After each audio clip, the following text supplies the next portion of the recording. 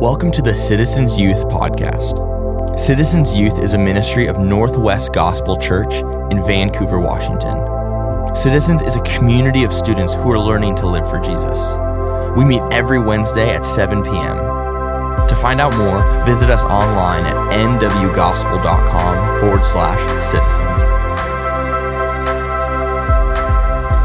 Man, you guys are so awesome. Like, I can't tell you, I've been to a lot of places, I met a lot of people, and I love you guys. I love you guys. You're so fun. And man, this is 3 years. She knows my full name and she always says it. Nobody ever says it either. So yeah, man, 3 years.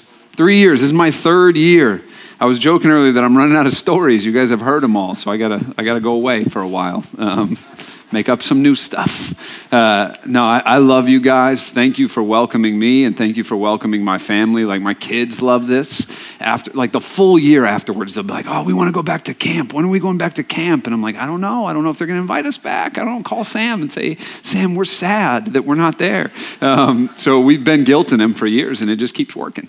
Night three, I always like to just take a couple of minutes here. This is, I joke about this too, but like it's one way we can say thank you is just by giving a big cheer. But another way we can say thank you is just by looking people in the eye, right? Like by taking a moment, after the gathering, after the weekend's over, and just thanking people. So right now we're going to do a cheer, but I want to highlight some people that you should thank, and you should make effort to thank because they're here, because they care about you, because of the work that goes into putting on a weekend like this, because you might not realize it, but organizing the amount of stuff you guys do. Like I've been to a lot of different camps, and most camps that I go to are like they play a game and then everybody goes to the movies. Like, it's just like, yep, that's the most we could put into this. And the amount of effort that goes into this is phenomenal. So first, can you guys just give your leaders a hand? Like,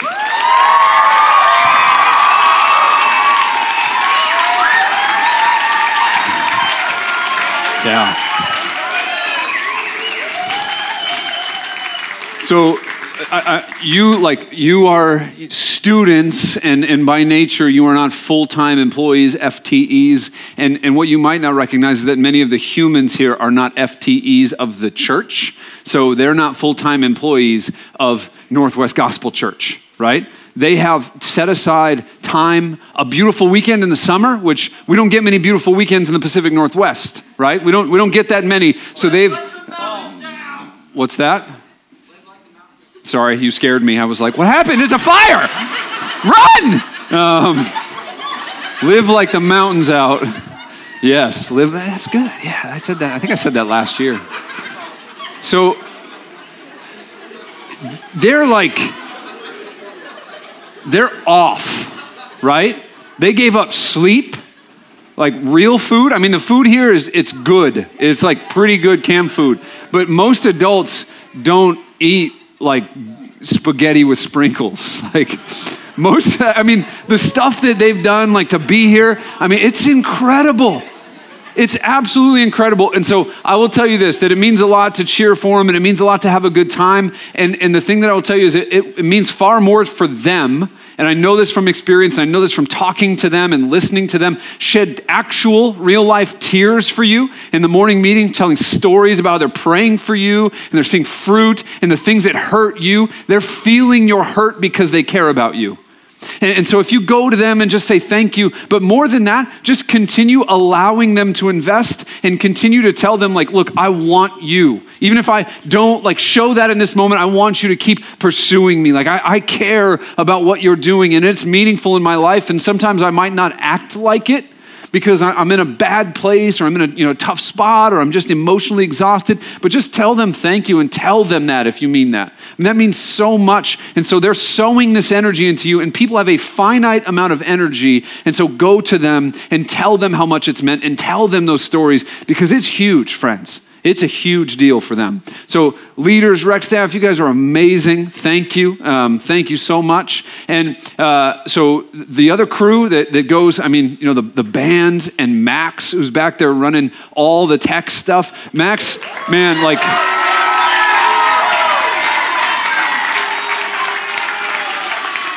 People get weird when you start to highlight them, but like Max drove back last night to help at the Vancouver campuses and then drove back here today to be back here running media. And I mean, it's awesome stuff. And like Max wouldn't be like, I've sacrificed so much, right? He'd be like, dude, this is awesome. Like, I love being here, right? Because he cares about you. He cares about all of you. And all of these leaders here, they care about you.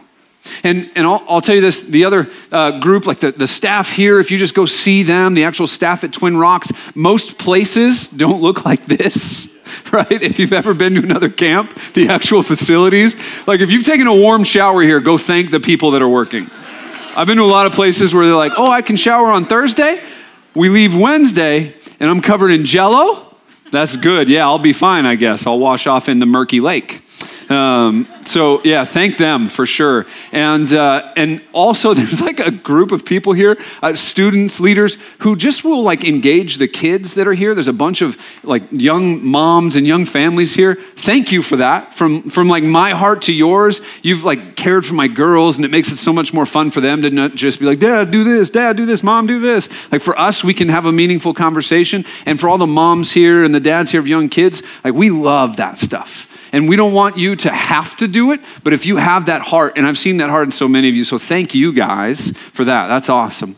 And I also will say this, I've never told this story before. I don't think I've ever told anybody this story. And so years ago, I think I was still on staff at a church in Olympia, and Sam may have been an intern there. And he was unmarried, young man, young Sam. And I was thinking about it today. The reason it popped in my head is I was watching him sprint past everybody in the relay race. And then he went over and played in the championship volleyball game, and I think they won. And then like they had to put the ultimate championship on hold because I think he was playing in the ultimate championship. And then he was in like the water polo championship. And then he was like on the roof championship. And then he was in the other championship. And then he was in the academic championship. And then he had to go to the other championship. And so he had a crazy day. And so like watching him sprint past everybody, and I was like Sam's a really good athlete. He looks like a track athlete. You know, those people that are just like wiry and they're fast. And it reminded me, what? He is a track athlete? Oh, he's a track star. Yeah. Track coach. He's a coach now. That's an old guy title. No, like he's still a good athlete. So there's this picture that exists. And when I was like 25, maybe this picture started like it was like a prominent picture. It was on the cover of a couple of things in the church. And it's a picture of me, and I was like, we were playing like 500 with a Frisbee. And I was holding back like all these kids, and I was getting ready to jump. And Sam came running in front of everybody and jumped like over everyone's head and grabbed the Frisbee. And so the picture is cropped to make it look like it's me like jumping, and I'm barely off the ground, and Sam's just skying over me like Vince Carter dunking over that 7-foot Russian. And he's just grabbing the Frisbee and kind of like the smile on his face. And I'm like, oh, wow, he's better than me. And for years, like I would look at that picture and just be like, I bet I'm more athletic than Sam. Nobody even knows it anymore. Like there was this part of me that was like weirdly envious. And just as I've watched Sam become this man and like a father to 2 kids and like the guy who loves every one of you, like he prays earnestly for you. He's so gifted. And man, I'm saying all this stuff and I don't even want to look at Sam because I feel like when people start talking about the ways that people are gifted, they have to have this false humility and be like, I'm not. It's all God, you know. Everything's fine. I'm dumb. I'm not even smart. I'm dumb. And I don't want that from him. And I don't want to embarrass him or anything like that. But I've met a lot of people, and Sam is so gifted, and he loves you, students, and you leaders, so earnestly. And he's given up a great deal in terms of what the world would value. And I suspect, this is one of my favorite quotes, and I was thinking about this on Father's Day with my own family, but I suspect Sam would say something similar to this great missionary who said the words, I have never made a sacrifice when he came to die. That Sam wouldn't be looking around and going, I could have had so much, but I'm here. That he's looking around and going, this is what I want. This is what I've chosen. And he believes in that. He believes what's happening here. And so you guys, if you have the opportunity to just like love him, encourage him, Tell him stories about what these leaders and what he's done in your life. That's what makes those guys tick. Like, we run to Jesus to be refreshed, but knowing that this work that we're doing is producing fruit, it's a beautiful thing. So can you guys clap for Sam and his wife and just, yeah.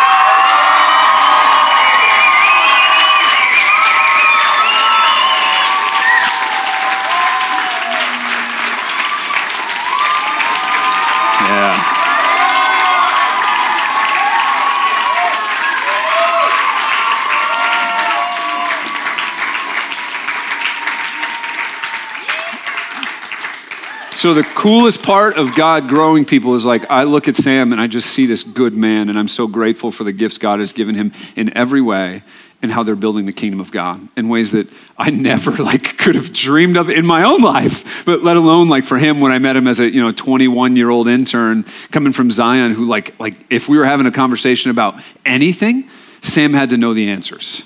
He didn't know the answers, but we would be having a conversation about what's sin and not sin. And Sam would be like, what about this situation? And we'd be like, well, okay, here's the answer. And then he'd be like, what about this situation? We'd be like, oh, okay, here's the answer. And what about this? What about this? And what about this? And we're like, this is going to go on for a while, isn't it? And just that mind that was hungry for God. And so I'm super grateful for your friendship, brother, super grateful for what God's doing here. And genuinely, I love you guys. I pray for you year round. And then these last couple months, I think of you, every week, twice a week, I'm praying for you. I'm praying for what God's doing this weekend. And I'm so thankful to be here, to see it and to play a small part of it. You guys are amazing. So thanks for that. All right. Night three. We talked about the cry, right? This desperate cry from this man. And the question that we asked in night one was, who or what are you calling to? And then night two, we talked about interruptions and how we respond to interruptions and this trusting in God's timing. And my question for you was, do you trust him? And so tonight, the title of tonight's message is The Unthinkable Healing. The Unthinkable Healing. We're going to read a story from Mark 5, which is actually where we were just last night. And in Mark chapter 5, we meet a character who we have never met.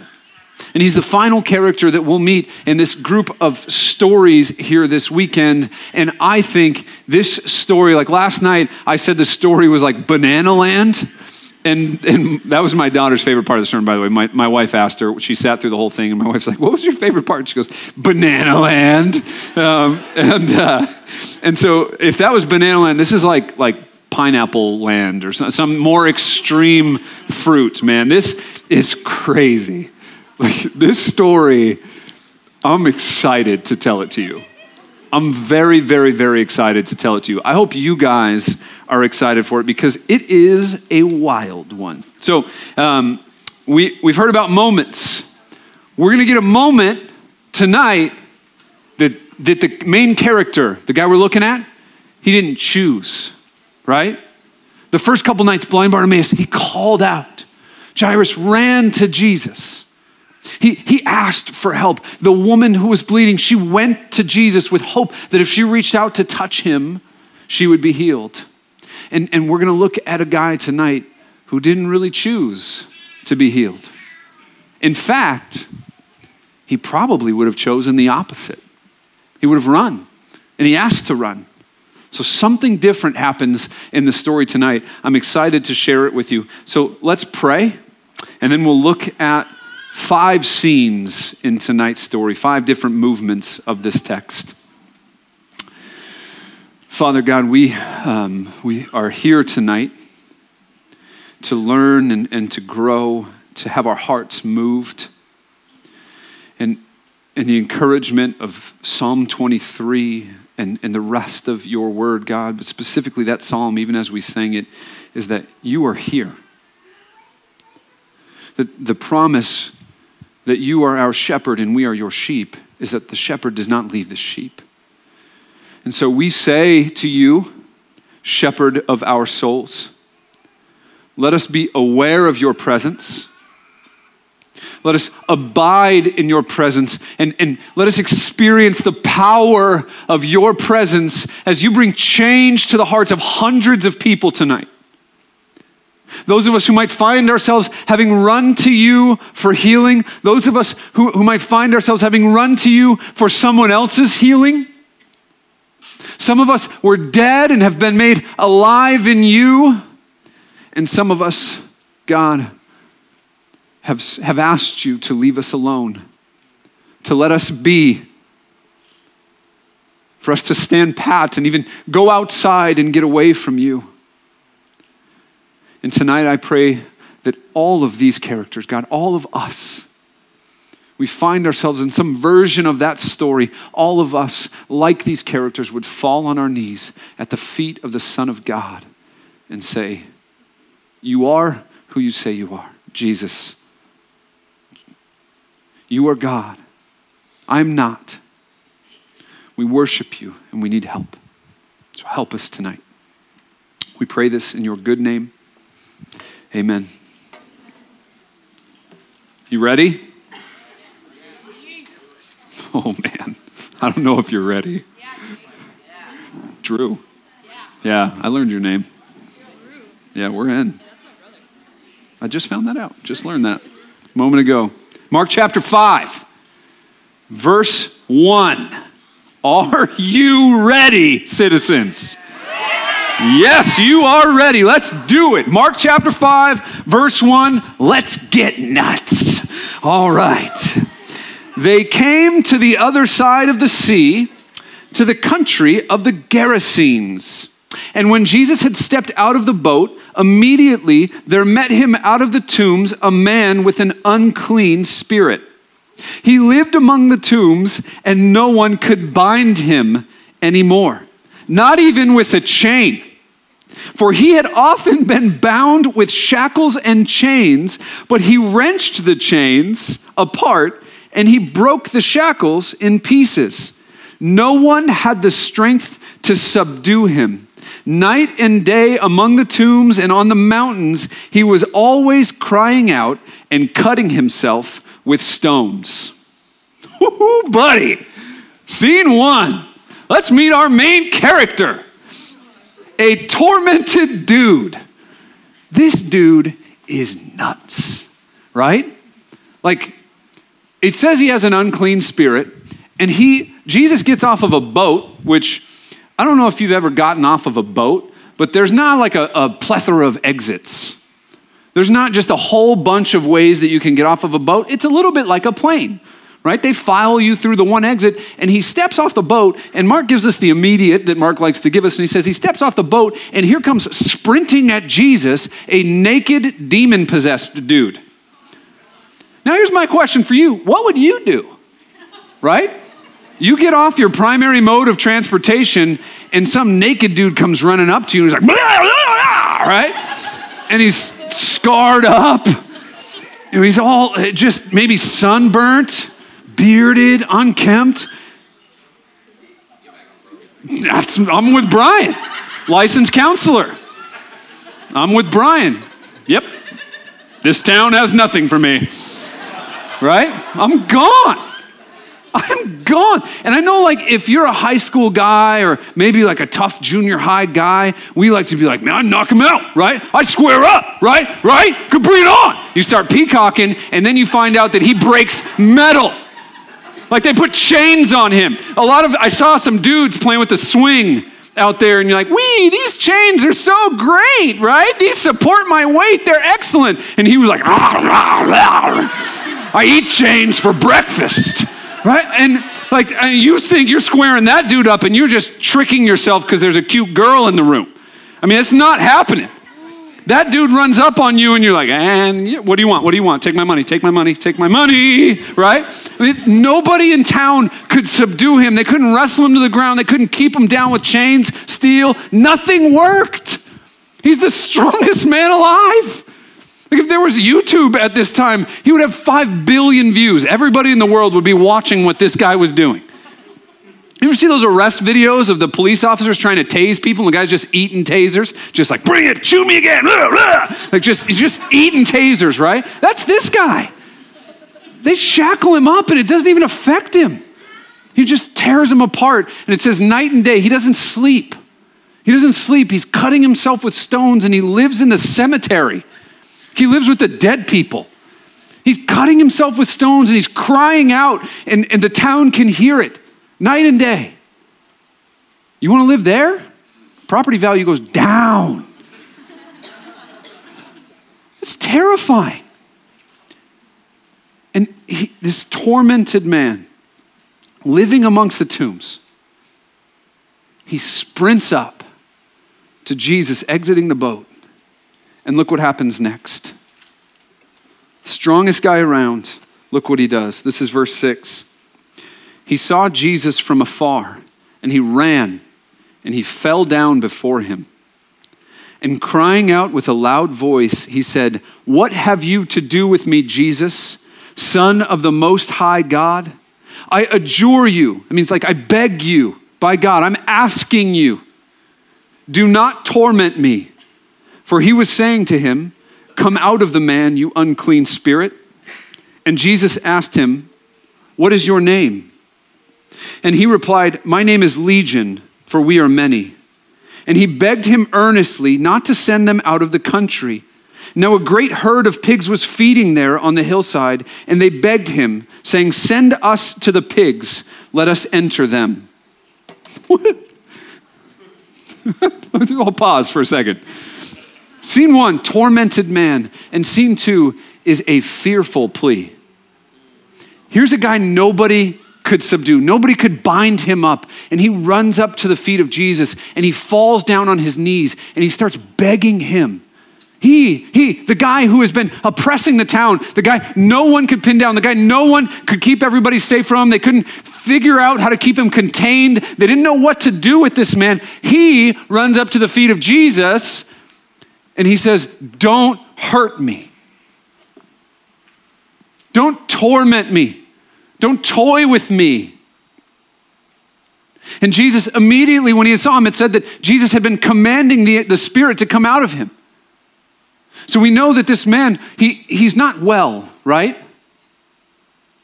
I mean, he's someone who, the Bible's using the term demon possessed. He has an unclean spirit. The story is known as the Gerasene demoniac, someone who's possessed by demons. Is that hard for you to swallow in the year 2018? Is it hard for you to see something like this and hear those words? Because in our world, our little world, it's really hard to believe anything that escapes our own logic, right? But friends, I'll tell you, if you've walked the streets, you've met people with mental illness, people who embody behavior like this. And I was telling Sam this yesterday. I had a New Testament professor, and he was, I think, speaking on this very story. He's a good man. And he said, people often question whether or not, demon possession or mental illness in the New Testament. And his whole point was, it didn't matter. All that mattered was that Jesus had authority over that. Jesus has authority over that. And so whether or not this man was schizophrenic, I don't know. I choose the biblical words here that we have written down in Holy Scripture that he was possessed by a demon, and perhaps one is the other or they go together. I don't know, but Jesus has authority over that thing. And the way that I know that is that thing, whatever that thing was, the demons, the demonic spirits, multiple that lived in this man, they come running to the feet of Jesus and they say, "What do you want with us? Don't torment us. Do whatever you want, but kind of let us live." They beg him. They are afraid of him. They throw themselves at the feet of the Son of God and they call him that. "What do you have to do with us, Jesus, Son of the Most High God?" They're terrified. Now, I said if you were Jesus getting off the boat, how do you respond? But in this situation, we're not Jesus. In this situation, we're more than likely the bystander who's watching this unfold. And you see this man who has been tormented for years, who hasn't slept and is clearly disturbed, and whose no one has been able to pin down, to physically overpower. The entire neighborhood tried to tie him up and chain him up and they couldn't. And that guy runs to Jesus and says, "Have mercy on me." this is an incredible scene. And if you were there as a bystander, what would you think? Would you think, who's that guy? If this guy is bowing down to that guy, who's that guy? I need to know who that is. Like, I need to know what type of authority he has. If he's more powerful than him, then that's the kind of power that I can get behind, right? I haven't been able to figure out this power. I thought this was the most powerful thing I had ever seen. And now suddenly there's some greater power than that. And so they're watching this thing unfold. And if you look back at the language, it's sort of awful. Like this guy, I mean, Jesus asked him, he says, what is your name? So immediately he starts commanding him, come out, right? And so the demons start to beg for mercy. And Jesus asks this question, he says, what is your name? And the man doesn't speak. Who speaks? The demons. Like if you came up to me and you were like, what is your name? And I was like, Jake, that would be a normal conversation. And if you came up to me and you were like, what is your name? And I was like, Legion, for we are many. You'd be like, I'm done. I gotta go. The bus is not leaving, but I'm gonna be on it. The doors will be locked. You stay as far away from me as possible, sir. Right? He says, Legion, for we are many. The demon answers when Jesus asks this man for his name. And friends, I'll tell you this, your name is who you are, right? When people ask, who are you? I don't tell them what I do. I don't tell them where I've been, who I'm married to. They say, oh, who are you? And I say, I'm Jake. And Jesus asks him, who are you? What is your name? And the demons answer for him. But get a hold of this. This is wild. So Jesus asks him, and he says, my name is Legion, for we are many. And then it says, and he begged him earnestly not to send them out of the country. So we have a shift there. Because when the demons speak, we get plural pronouns, right? When the demons speak, the demon says, my name is Legion, for we are many.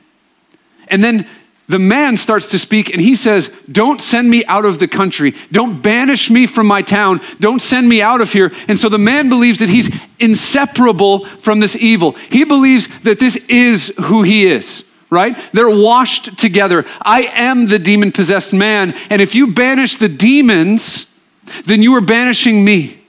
Not only do I live in the tombs, but this is my last connection to humanity. And if you send me into the desert, then I will surely die alone and broken and gone. He begs him, don't send me out of the country. And then he looks around and there's pigs feeding there on the hillside. And look at this. This is verse 12. Look back at what it says. And they begged him. Verse 10 is singular. He begged him. That's the man speaking. Verse 12 is plural. And they begged him. So the demons start to speak. The man says, don't send me into the countryside. Don't send me out there to die, demon possessed. And then the demons speak and they go, you know what? Why don't you send us into those pigs? And there's something strange happening here because if the demons are cast out, they have no host, right? They're gone. So the man believes he's inseparable, but if the demons are cast out, the man lives on, he's healed and he's made well, and the demons are gone. So they can no longer fulfill their work of evil. And so the demons say, you know what, send us into those animals. And perhaps they're thinking, if you send us into those animals, then we'll come back. We'll torment someone else, or we'll find our old host after you leave. There's a ruse at work. Send us to the pigs. Let us enter them. Now, that's scene 2. You guys following with me? This is a weird story, right? Look at verse 13. This is scene 3. So he gave them permission. That's Jesus. He gave them permission, and the unclean spirits came out and entered the pigs, and the herd, numbering about 2,000, rushed down the steep bank into the sea and were drowned in the sea. What if I was just like, all right, let's go. Let's pray. That's the end of night 3. And you guys are like, I'm going to need some explanation here. Which, I mean, if I'm being honest, like, so do I, right? I read commentaries and I listen to sermons and I try to figure it out. And I feel like smart people are like, let's find an academic reason for this, right? The pigs were unclean. Jesus wanted to kill the pigs because he was a Jew. So he sends the demons into the pigs. I'm like, you are out of your mind if you're trying to go logical explanation to this story. What's the point of this story? The point of this story isn't for you and I 2,000 years later to figure it out. Not for us to just be like, okay, so this is where the demons start to talk, and here's the part where Jesus sends the demons into the pigs. That obviously makes sense. The pigs rush off a cliff and drown. Why wouldn't they? And then the people are all terrified. Let's draw out some practical applications. Don't jump off cliffs. Don't let your pigs around demon-possessed dudes, because who knows what could happen. That's a small fortune. Like if we just are picking out practical lessons here, like let's pick some principles. That would be nonsense from this story. So what's the point? Like why is this night 3 of camp? Because the point of this story is for every single person who saw it and read it and heard about it for all of history to stand in awe at the power and the authority of the Son of God. To look at this and go, whoa. This isn't nice little box Jesus that you fit him into and you go, oh, okay, that's the Jesus that I welcome into my heart and he does whatever I tell him to. He's my Jesus genie. This is Jesus who looks at thousands of demons. Okay, look, it says 2,000 pigs and all of them rush off a cliff. Does that mean there were 2,000 demons? I don't know. But there's enough demons to go into the 2,000 pigs. This is an army of the enemy's workers. And in scene 3 here, we have a clear victory for God. A clear victory for Jesus. Friends, if you picture this, okay? Let me ask you this question. How do you picture God and Satan? And you don't have to answer it, but just in your mind, how do you picture God the Father, Jesus the Son, the Holy Spirit dealing with evil? Is it like this epic struggle?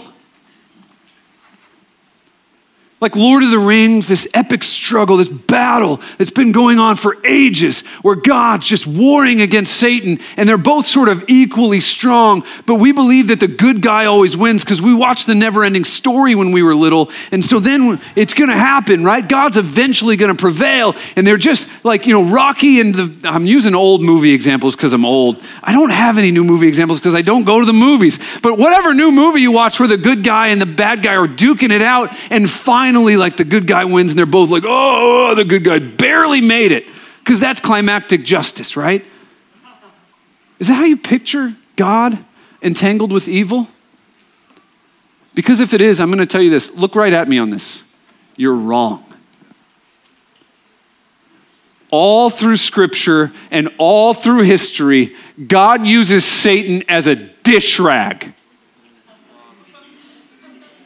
Throughout the entire Bible, Satan shows up and he begs God for permission to do anything. And God goes, look, I'm using this for my glory. He allows it. He gives him permission like a teacher dismissing a child. And the demons, thousands of demons, thousands. If this is a battle, it's 2,000, 5,000, however many on one. And they come begging at the feet of that one.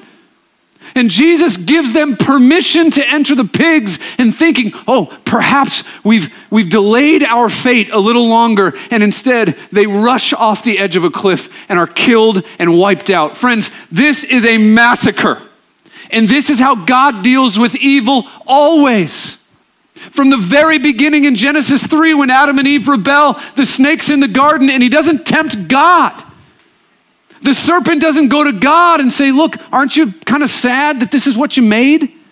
He doesn't go to God and start questioning God to himself. He goes to God's creation and he starts to plant the seed of doubt. And when God shows back up, when he arrives in Genesis 3 in the garden to walk with Adam and Eve and they're hiding, what does God do? He curses Adam and he curses Eve, and then he looks at the snake and he tells him, what? I will crush your head.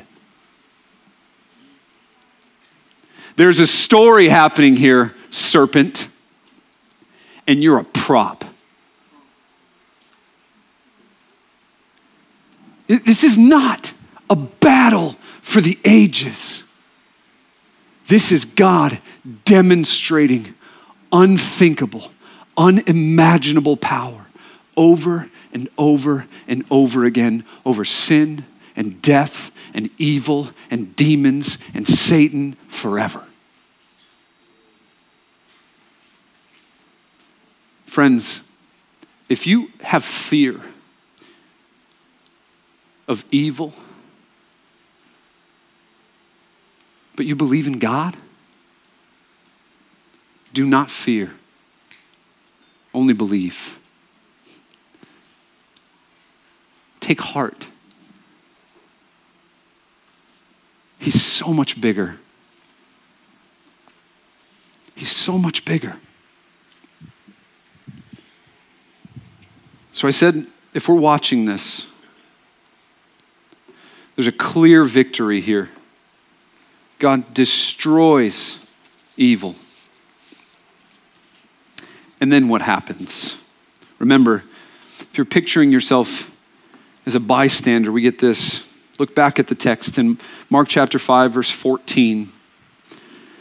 It says, the herdsman fled and told it in the city and in the country. The herdsman is the guy who owned the pigs, for what it's worth. And people came to see what it was that had happened.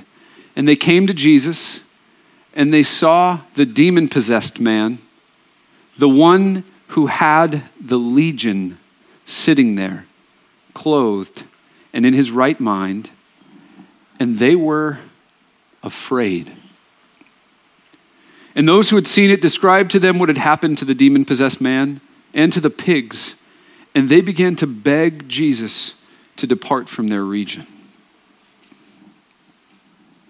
What happened? Scene 4 here is a fearful response, a confused reaction. Why are they afraid? Again, picture it with me if you're there. The guy who owned the pigs, right? It says he goes back to town, and I don't know how far they are from town, but in my mind, it was like one of those videos online where somebody sees something and they just put that music to it, like the herdsman's power walking out of wherever this interaction happened, like back to his house, and then he just keeps going. Like he's just like, nope, nope, nope, nope, nope, nope, nope, nope, nope, nope, nope, nope, nope, nope, nope, nope. And it's like a small town, right? This isn't some booming metropolis, and so people recognize him, and he doesn't have his pigs with him. He's missing 2,000 pigs. And people are like, hey, Derek, where are your pigs at? Derek! And Derek's like, he's like, they're gone. They're gone and I'm gone. I ain't coming back here.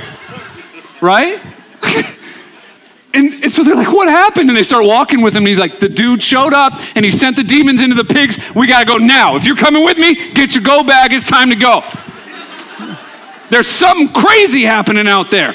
Like and so then word starts to spread, and naturally, like the curious people, right? There's like two kinds of people that respond to stories like this. The people that go with Derek, right? And they're like, we're running, you're running, I'm running, right? Like the people who are like, what's happening? Let's go.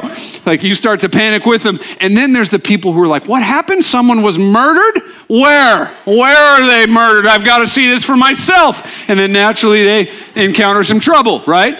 It's a classic horror movie plot. The people who flee and the people who are like, what is that chainsaw sound in this basement? Like,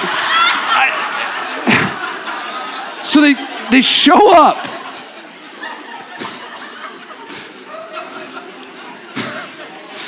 I'm sorry. I'm off the rails. All right. Pull it back. So they go back. And they see this guy who they had been fighting against and who had been ruining their lives in so many ways, who had been tormented by dozens, hundreds, thousands of demons.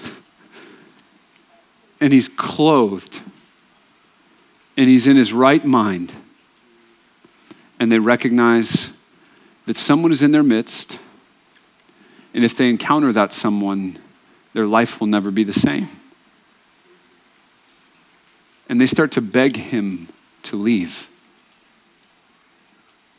Please go. Don't, like, our life, it may not be perfect, but at least we understand it.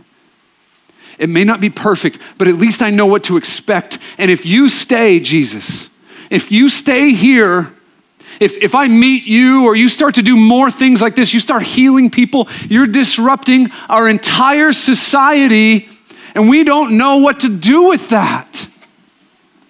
I don't know how to respond if I'm not in control anymore. If I don't know what's going to happen when I wake up tomorrow, I don't know what to do. And they beg him to run out. And friends, if you're in that place where when Jesus starts to move in your heart and you just go, I can't, no, that needs to be in a box and it's not in a box. If it's in a place in your heart where when God starts to do something and you beg him to leave and going, don't touch that, all right?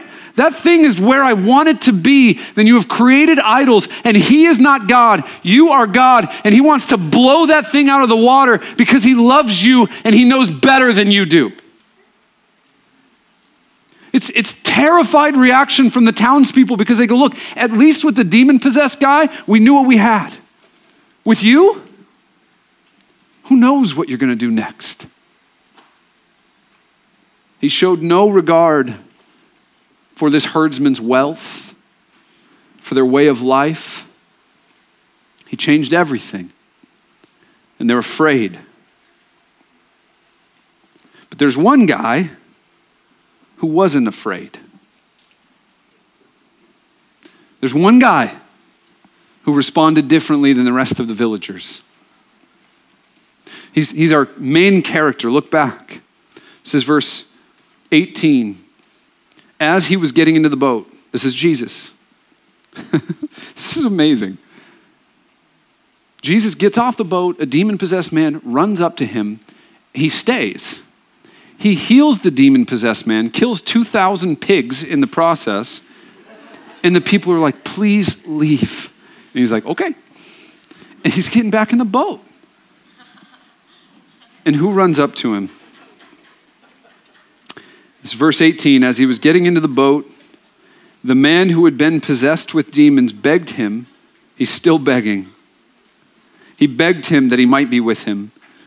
And he did not permit him, but said to him, go home to your friends and tell them how much the Lord has done for you and how he has had mercy on you.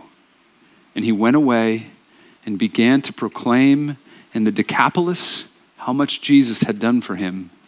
And everyone marveled. Scene 4 is a confused reaction. Scene 5 is a story to tell. This man responds the way any of us would. He's been tormented. He's been tortured. He's been hammered down, sick, just not well.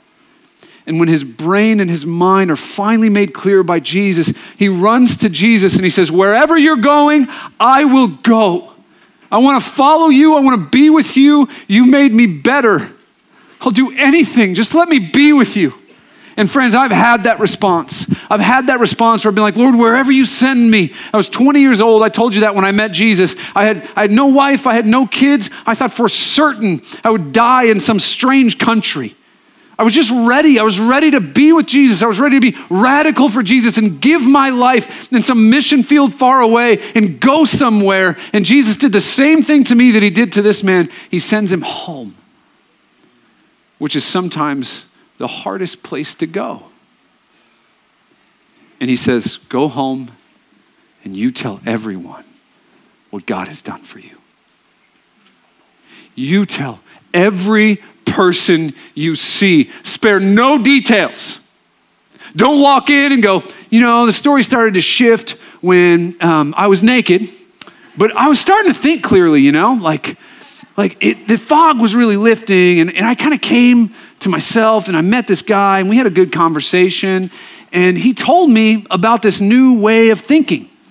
And so I put my head in a microwave, and I decided that was the new way I was going to think. And so I sort of, then I found my clothes, and I got myself dressed. He doesn't say, start to shift the story. He doesn't say, start to make it a little bit prettier. He says, tell them the guts. Tell them the visceral parts of this story. You tell them what God did for you here. You tell them that you lived in the town cemetery with the dead people, and you cut yourself, and you didn't sleep, and you ran around naked, and it was horrifying, and that I, God of the universe, came here, met you off this boat, and made you better. You tell that story. And friends, every single one of you are telling a story. You're telling a story. Because we're human beings and God made us, and what we talk about, what we love, we talk about. If you love dinner, you'll tell everybody how great dinner was. I had a friend who loved barbecue sauce. He used this as an example. He's like, I evangelize the heck out of this barbecue sauce. I tell everybody about it, right? What we love, we talk about. Our hearts just do that. That's who we are. Every one of us is telling a story with our lives and with our mouths. And here's the deal. After this is the crazy part of camp. After this, we're going to go home. Very polite. We're going to go home. And you can start to think, stay with me here, all right? Stay with me. Look right at me. You can think about how in some future world you will be a missionary and God will use you in some wild way. And I'm going to tell you this right now. God tomorrow will send you home. And you will go home and you will tell a story. And my question for you tonight is, what story are you telling? What story are you telling with your life and your words? Who's the hero of that story? What's happening in your story? Are you shifting the narrative to make yourself look a little better? Are you the main character who comes in and saves everybody? Are you the hero who comes in and saves the damsel in distress? Are you the one who never really needs saving because your life is pretty well put together? Are you the one who went to camp and came away with lots of stories about what other people did? What happened there for everybody else? What story are you telling? What story are you going to tell? Here's our story. This is my story, and I feel comfortable saying us. Not because I'm here and I work here, because we are the people of God. And God is writing our story. In fact, our story has been written. We are citizens of heaven. Are you? Are you telling that story? I'm going to read a passage of scripture here, and then I'm going to pray, and then we're going to respond again. The same way we have been for the last few nights. We'll sing. We may have a directed response in some way. But I want you to listen to this story. I want you to listen to these people that were given a story and the words written long ago. It says 1 Peter chapter 2. If I can find it, and you stay with me, and you close your eyes and you listen to the story that God wrote for these people.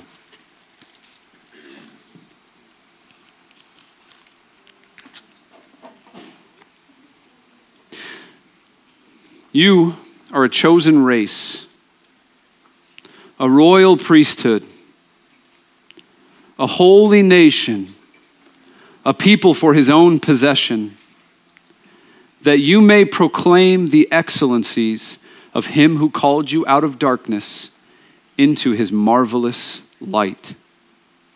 Once you were not a people, but now you are God's people. Once you had not received mercy, but now you have received mercy. Will you tell that story of how you received mercy? Of how God shaped you into his people? Let's pray. Lord, there are so many things in this story that we looked at tonight that we might have questions about and wonder about, and those are good things. And there are places that we can discuss those questions and dialogue about those questions and maybe find answers to those questions. But more importantly, tonight, my prayer and my hope is that we as your people would stand in awe of what you can do, how you can heal, and how you have healed, and how there are stories in this room of how you met us and you saved us and you showed us mercy. And many of us are telling that story with our lives and our words. And I pray that other people would join in that chorus of stories that have been changed. Moments that have changed our story forever and woven us together into your story. God, will we stand in awe of what you are doing? And most of all, God, would we stand in awe of what you have done? It's finished. The work of Jesus is done. There's nothing we can add to it. And so when we worship you tonight, we worship you because you did everything. You brought us to yourself. You are producing love in our hearts. You are doing this great work. And so move us and shape us and change our stories as your people, a royal priesthood called to proclaim your excellencies because you dragged us out of darkness and into marvelous light. And so we sing those songs and we praise you and we worship you and we love each other because of you. We pray that tonight, God. Help our hearts, please. In your glorious, powerful, astounding name we pray. Amen.